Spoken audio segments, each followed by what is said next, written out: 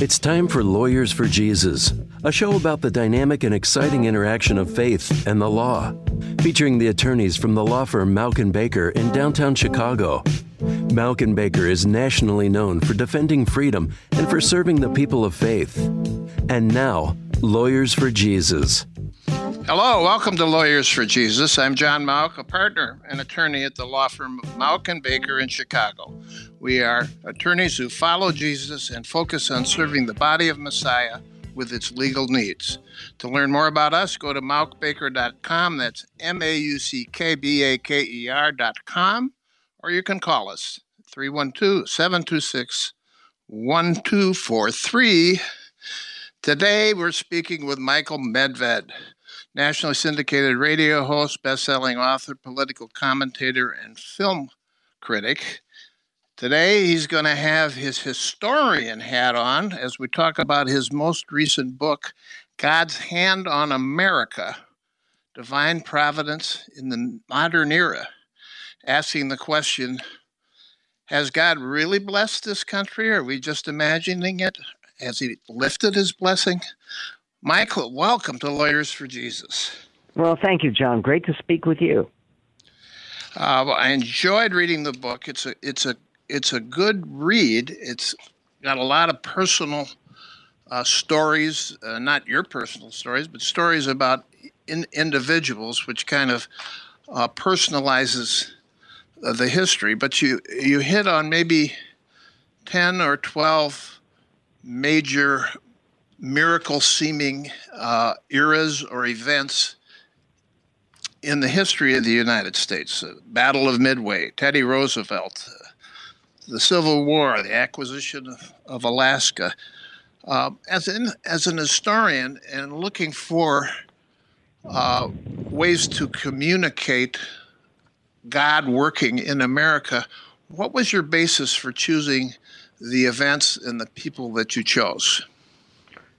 Well, my basis was, John, that I started out in this larger project with my previous book, which is called The American Miracle. That came out in 2017.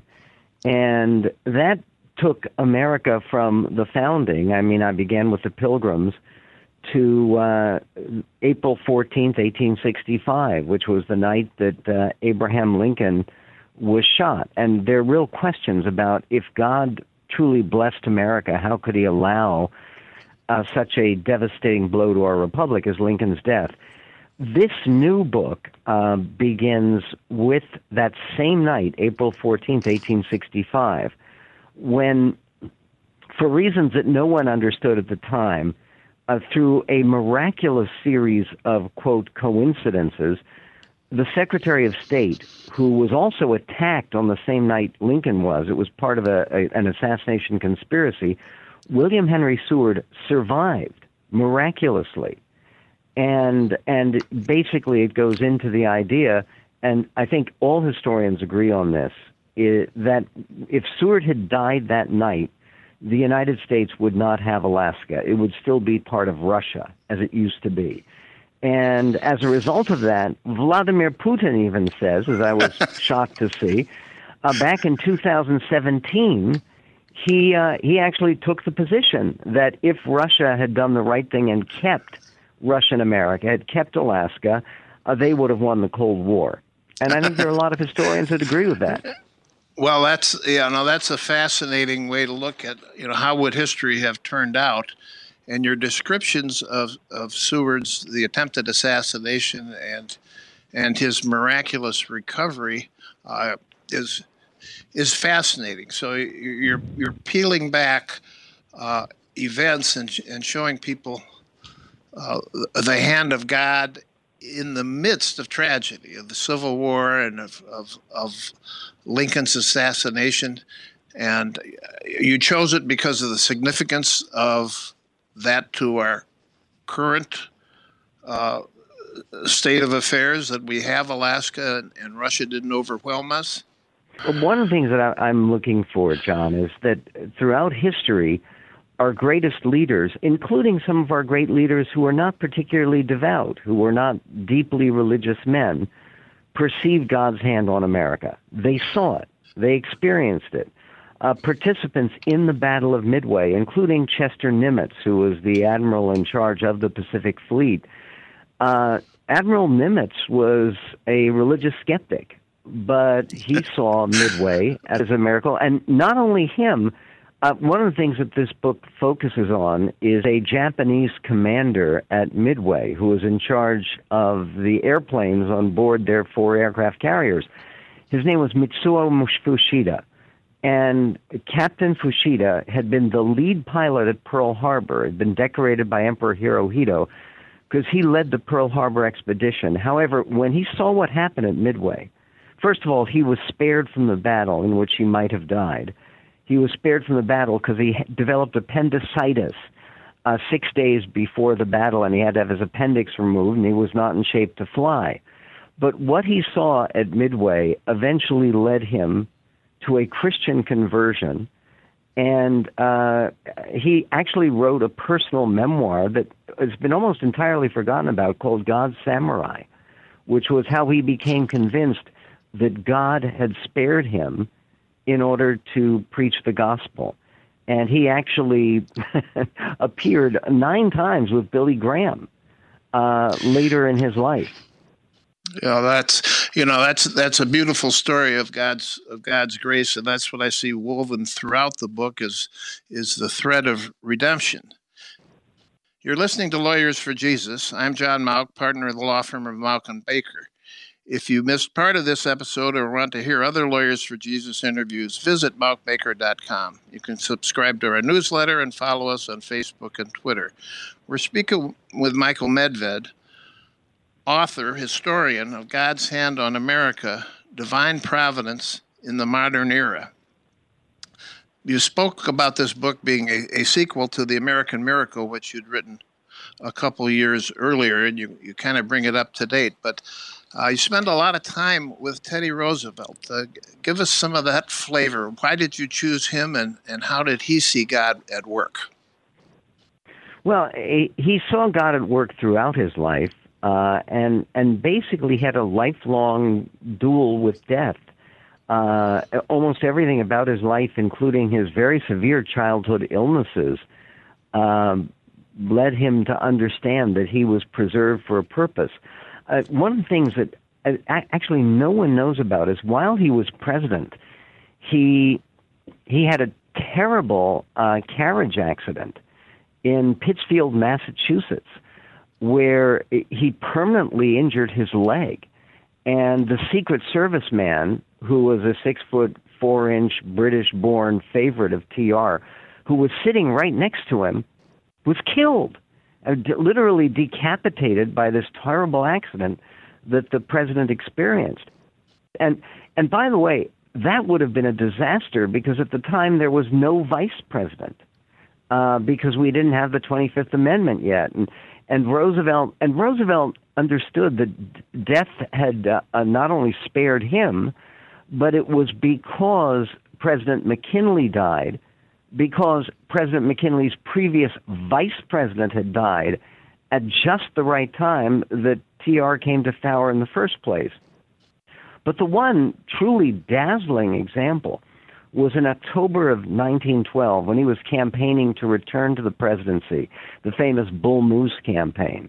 He was speaking in Milwaukee, Wisconsin, and on his way to addressing 10,000 people in Milwaukee Auditorium, he was sitting in this open car and standing up in it, and an assassin put a bullet in his chest. And he was bleeding, and he was badly wounded, and they wanted to take him to a hospital. He said, no, it takes more than one bullet to kill a bull moose. And he went and delivered the speech. It's the weirdest speech in all of American political history because he's bleeding up there on stage and insisting. I like that part. One of the audience says, "You're a faker, Roosevelt," and so he opens his coat and shows the blood pouring out on his shirt. Yeah, no. The entire quite a scene. Thing is. But the entire thing is, one of the things that's preserved, and it's in the Theodore Roosevelt Museum at his home in Sagamore Hill, he was spared only because Theodore Roosevelt did not believe in short speeches, except for his inaugural. His inaugural address was the shortest ever. It's like 300 words. It's very short. But other than that, he spoke at length. He had a 50-page manuscript he had written, and he had folded it up twice and put it in his pocket. Now, 50 pages in your jacket pocket, and it was on top of his glasses case. The bullet from the assassin, Strunk, hit went through, you can see the holes in the manuscript of the speech, and it went through that at his glasses case. Had it not been slowed down by this very long speech, which he insisted on delivering afterward, he would have died. He would have been killed. And he believed that he was spared because it was his energy that called for the rearmament of America. Our army at the time, in 1914, when World War I began, we had an army smaller than that of Portugal. And it was really largely because of TR's emphasis, and he believed this as a church-going Christian, that he had been preserved basically to prepare America for its role in World War I. Wow, fascinating insights into Teddy Roosevelt. Coming up, we'll talk further with Michael Medved, radio host and author of God's Hand on America, Divine Providence in the Modern Era, about how God is guiding our nation. And I'm going to ask Michael, does Teddy Roosevelt remind us of Donald Trump, the eccentricities? We'll see. I'm John Mauck, and this is Lawyers for Jesus.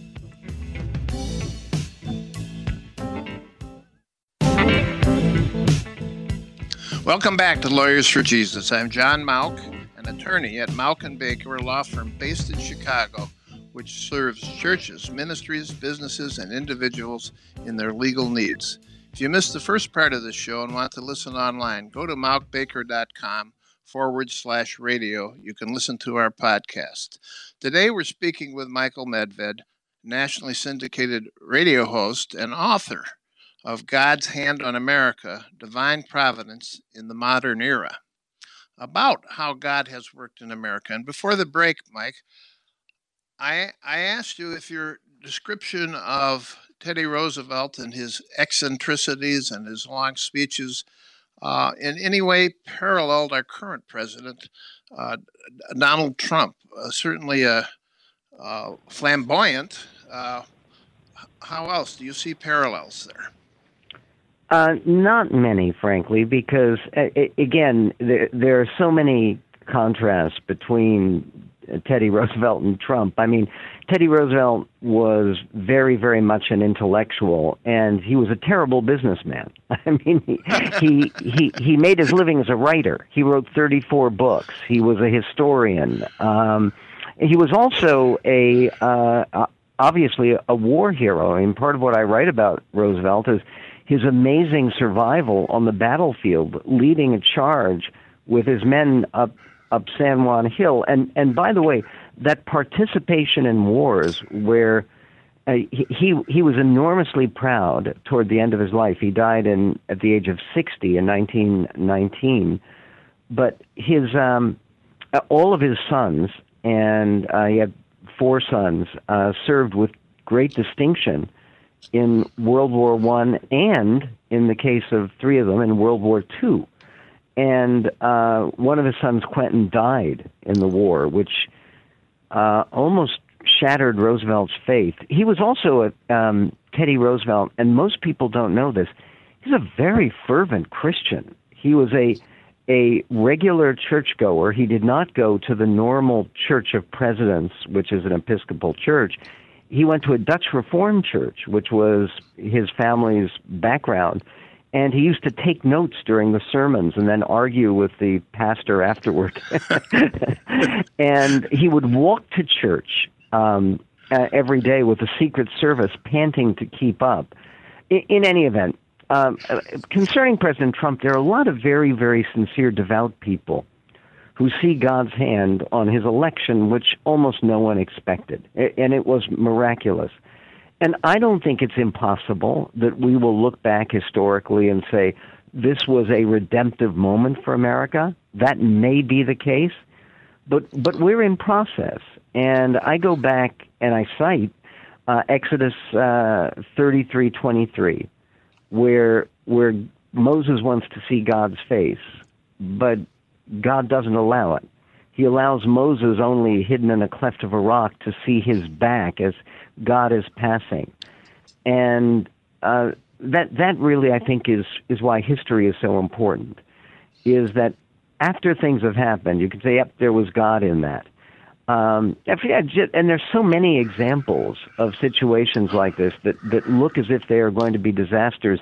One of my last chapters in the book, In God's Hand on America, is about Dr. King. And Dr. King's assassination was so terrible. The man was 39 years old. He, again, fervent Christian. He had a great deal to give. But there are arguments after the fact that part of the progress that America has made, and I think our progress has been profound since 1968 in those years, in that half century, part of that progress was made possible by that sacrificial assassination, which, by the way, Dr. King prophetically, the night before he was killed, talked about. And King certainly is not only in the history of America, but in world history, becoming seen as one of the great leaders of the century in racial recognition of where we need to move in terms of getting rid of racial prejudice. And God's and that voice was amplified so greatly after his death. There's a fascinating quote that I recently became aware of by Kierkegaard, who says that when a tyrant dies, his reign is over. When a martyr dies, his reign begins. Well, that's certainly the case with Jesus. If you want to compare him and his death, it was his death, and of course his resurrection that ignited the faith of his followers to go out and share. You're listening to Lawyers for Jesus. I'm John Mauck of Mauck and Baker, and we're talking with Michael Medved, author of God's Hand on America, Divine Providence in the Modern Era. And Michael, we've talked about history informing the past, and we look back and we can see God's hands, or maybe we can argue, was God in this?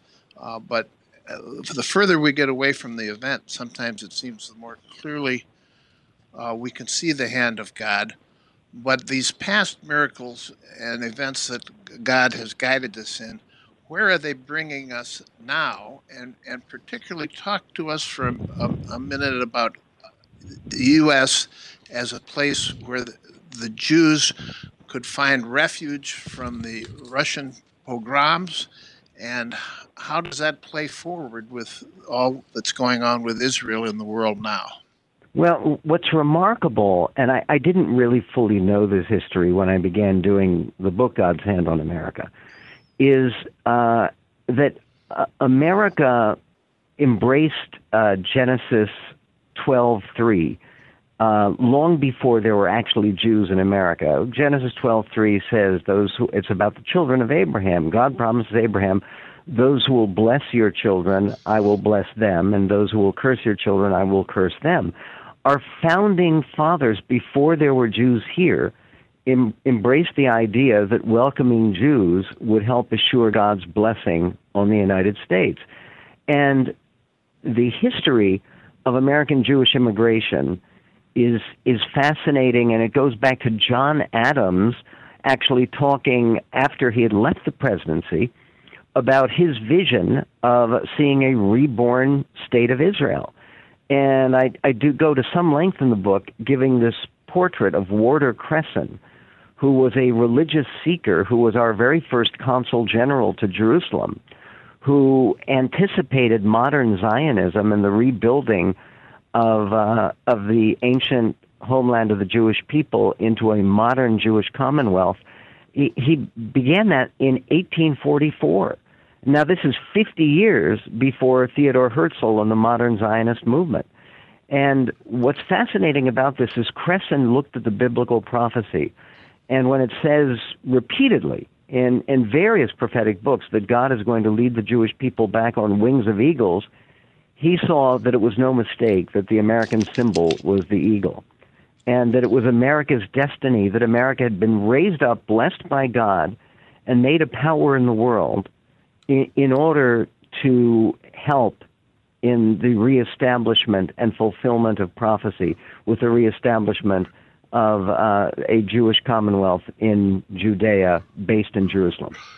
Yeah, and millions of American Christians, followers of Jesus, are seeing that play out, and probably millions more as the Bible prophecies come into focus. We've now recognized Jerusalem as the capital of Israel, and as we speak, there's been a new plan announced for at least American version of how the Palestinians and the Jews should resolve their differences. But prophecy not only talks about Israel being restored, but it talks about all nations. This is Zechariah 12. Will come against Jerusalem and surround it. Do you see and attack Jerusalem? Do you see the United States as part of that, all nations that are going to be coming against Israel? Does our history point that way, or I don't believe sense? So. I don't believe so. One can even say that prophecy has been fulfilled previously, because in May of 1948, when Israel declared independence, all of the surrounding nations, the 5 Arab nations surrounding Israel, attacked the infant state of Israel. And at that time, the United States provided nothing in the way of aid or support for Israel's struggles for survival. Harry Truman recognized the state of Israel, but we had a boycott on any military assistance. So, again, I think it's tricky always to apply specific biblical prophecies to current events. It was for Cresson and others. It is tricky, and that's why we're asking. And we've run out of time. I guess I'd point people to Zechariah 12:10, and has that been fulfilled? And leave that as something we can talk about next time. Michael, how can our listeners learn more about you and get a copy of your book? It's about as easy as you can imagine. It's michaelmedved.com, and it's Michael. Medved is MED, V as in victory, ED.com, and there's all kinds of information about the book and about my daily radio show and much more. Thank you, and God bless you. Thank you. If you have a legal need or a question and want the perspective of a local Christian attorney, contact us at Mauck & Baker, and you can reach us at 312-726-1243 or at mauckbaker.com. That's MAUCKBAKER.com. Thanks for listening. I'm John Mauck, attorney at Mauck & Baker, and this is Lawyers for Jesus. Gonna have to serve somebody. Yes, indeed, you're gonna have to serve somebody.